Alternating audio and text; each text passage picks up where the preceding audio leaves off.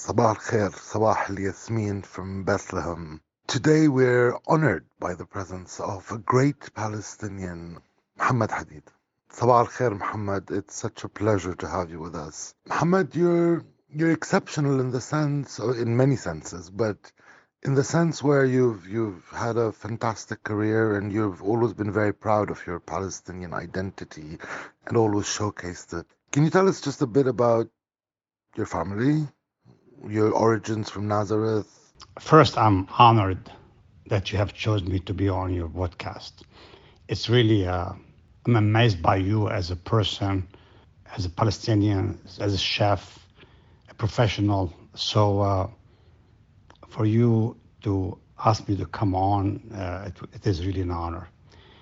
My background, I want to say it's generations in the making. So my mother originally is from Nazareth, Palestine. Her great-grandfather was Dahir Omar Zaidani, who was the prince of Nazareth, and he was actually was called the King of Galilee. My father is from Safed. Sadly, the first time I've ever seen Safed was almost last October. So I was born in Nazareth. Then we went to Safed to get into our house. The guests we had there that my father invited in 1946 to stay with us from Poland, a Jewish family. He was a very kind man. I think he will do it again now if it happened. But I hope no one becomes refugees to happen to either. Anyway, so when we arrived there, I was less than a month old, and we were shipped to Syria, walking and on a truck and a bus until we got to refugee camp. I'm very proud to be Palestinian because my father and my mother both are Palestinians, and I will never allow that the last generation, which is my father, and I am the next generation. That means if I don't keep our Palestinian name out there, then who will be the next Palestinian to do so? Thank God I have a son whose name is Anwar that will carry the flag and make sure the old will not die and the young will not forget. Muhammad, thank you for your kind words. You're actually a pretty good chef yourself. But let me go back to the Safad and Nazareth, and especially your last trip when you came to Bethlehem and went to Safad. I remember when you got into Bethlehem, it was a very emotional moment for you, for your daughter Alana, who was with you. And for me, I felt how much you missed Palestine, and how much you're attached to Palestine. Are these values that you're transmitting? Because I see you're transmitting them fantastically to your children, but you're also transmitting them to a lot of Palestinians around the world. This link to Palestine. How is it happening? I've always linked myself to Palestine. The problem in the past, because the way that the Palestinian identity was somehow trademarked as a terrorist organization, a lot of people have literally walked away from the name Palestine or Palestinian, and they adapted different, where they refugees to. At the time, you can be Syrian, Lebanese. Alhamdulillah, we are all the same, but Palestinian is a very rare breed of people, very rare breed. And I think that, and I'm trying to teach a lot of the youngsters right now, Palestinian youngsters, that being Palestinian is a very special place in history that will never ever happen again. That means if we don't keep our name out there, we eventually will disappear. And that's what they're trying to do. As far as Safad is, I have never been to Safad except last time. to just see the family quarters. And I was very emotional. I cried for hours like a baby.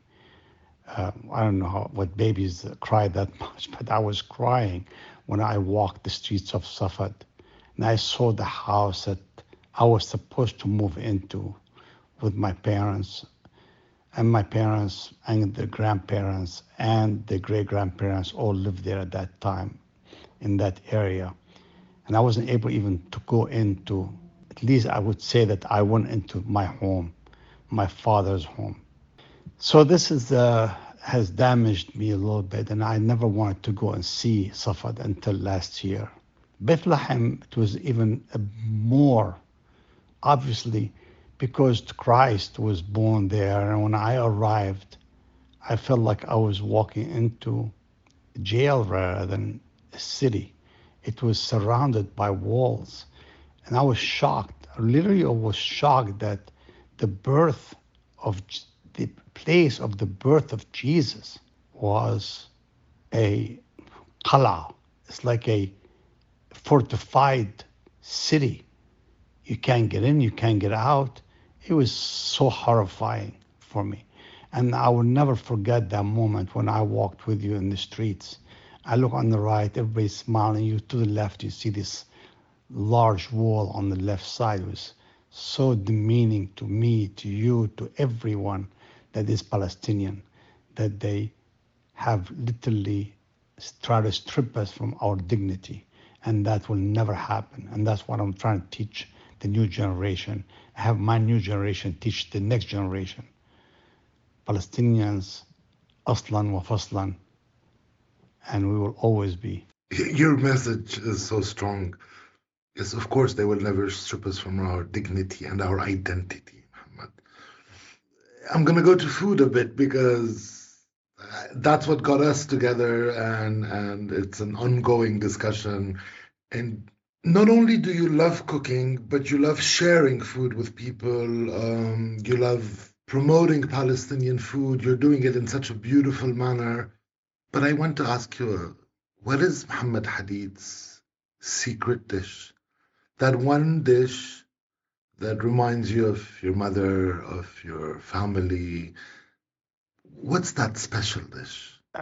I'll start from the back about the special dish that you were speaking about. I would tell you, but actually I have two special dishes, but you have to wait. Listeners, you have to wait until the book is coming out soon, Craving Palestine.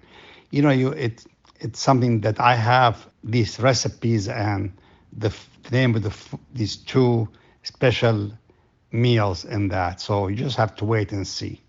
As far as Palestinian food, these are the kind of things you share with loved ones. But now you see your loved ones are so far away from you, from the epicenter of our region. Some of them are in Venezuela, some are in Canada, some somewhere else, and they really, really want to learn and know what's Palestinian food. Plus, Palestinian food, as I'm sure listeners are aware of, it's a national identity as well. We have things that no one else has in Palestine, specially made. The food in Nazareth, the food in Nablus, the food in even the small regions within Palestine, they have their own special foods.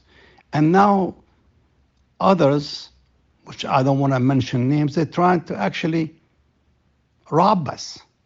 They are trying to steal our identity, our food, in one way or the other, trying to figure out how to strip us away from our own food. So therefore, I fight for it. I want the world and Palestinians and even some of my Arab friends around that even Palestinian food is different than all the others. I mean, I love Lebanese food. I love Jordanian food. I love Tunisian food. I love, Moroccan food is amazing. Even the simplest of foods of Egypt. But Palestinian food is so specially made. They make it as a delicacy rather than a meal. Every single, if you see, like, for example, wara anab, our grape leaves is not like any other grape leaves anywhere in the Arab world or anywhere in the around the world. They have a dolma, which is as big as my hand, but our grape leaves is like a small finger. It's completely different. كنافة نابلسية, كنافة من الناصرة. All these things are completely different. I want to make sure the world knows that Palestinian has their food it has a stamp on it. It's ours. It's no one else. We make our hummus our way, and it's our hummus. We make our tabbouleh our way, and that's our tabbouleh, and it goes on and on and on. So that's why I keep on stressing that food is a link, and I want to keep that link alive. That's ours. They can't take it away from us. It's our DNA. My mother and my father, when we were lived in Tunis, Allah yarhamu,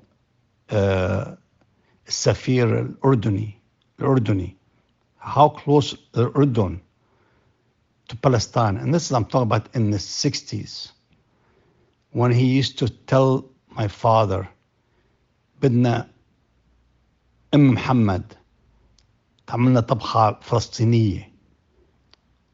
This is 30, 50, 60 years ago. My God, even then they know the difference. The Jordanians and the Lebanese, we know the difference between each other's foods. We have DNA attached to it. Muhammad, you don't want to tell us what your two recipes are. And yes, wait until Craving Palestine is out. It's a fantastic book. It has recipes by Muhammad. It has recipes by a lot of people, Palestinians from all over the world. What Muhammad describes so well as today being far from the epicenter and some still being in the epicenter. And we all have recipes in there. It's a donation to good causes. None of us was making any profit of it. And it's a great, great book. Muhammad, you're doing this live show about recipes which you're teaching to your children, actually. And all of the listeners and viewers are coming in and they're interacting with you. I had the pleasure to sit through two of them. I mean, the pleasure, and I also got very afraid. Sometimes you do things which people may not be able to do at home because you're an adventurous cook. But I love that passion you have for our food, for Palestinian food. And you're saying they can't take it away from us. The thing is, they've started taking it away from us, and we need to be able to preserve it. And I'll ask you about one plant, if you use it, or if you've used it, the family has used it. It's akub, that thistle that is very seasonal. It tastes a bit like asparagus and artichoke. It's very much something that's very symbolic to Palestinians, but there's a few. There's akub, there's sabr, the prickly pears, za'atar, the wild za'atar, the olive oil, the good olive oil. Are these things that you miss being away from Palestine? Or are they things you recreated for you wherever you lived during your life? You know, Fadi, I never lived in Palestine, so the only time I've been there are the 3-4 times I got there and I stayed there for a few days and left. So, but my mom, Allah yarhamha, my grandmother, they spoke of all these foods. The funny thing is, we found them. My mother found all these unusual dishes, unusual things, even za'atar Falastini, من الناصرة. ما بعرف كيف جابته. بيجيبوهم. She found them. She found them. Her family still live there. The funny enough, you're talking about this.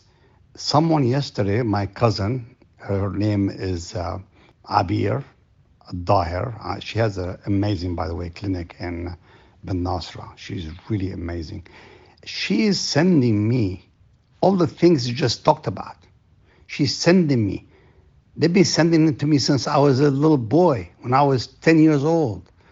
Of course, things did not move as quickly as now, but now they can ship stuff. I am getting za'atar من فلسطين, من الناصرة. I'm getting حلويات من الناصرة.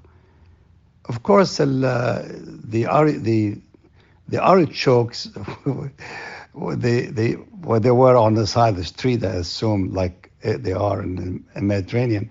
I've had these, but I didn't have them from Palestine, but I've had them from other parts of the Arab world, and these are not the real. The big artichokes that the Americans know about, or even my kids have seen, because these are like little artichokes that they live wildly on the side of the hill somewhere. So, do I miss them? I can't even tell you that if I miss them or not, because I have not experienced them. But the prickly pears that we had in Syria, we had them, and even here in Los Angeles, I find them because they're very popular for the Mexican population. They have them everywhere and from every kind. A teen, I love the teen. I love al-balah. I love anything to do with Palestine. That safarjal. People, they say to me, how do you know safarjal? How do I know safarjal? My mother was making safarjal. My grandmother would make some safarjal and put it in cans and so on, and they will put them under the bed to keep them nice and cool. Yeah, all these things we had. This is funny because our parents, my mother and my grandmother, they made sure that we did not forget a thing, not one single thing. Everything you talked about, you spoke of, I have seen it somewhere or another. Mohammed, you're an example, and your family are an example to all Palestinians that political circumstances put in the diaspora.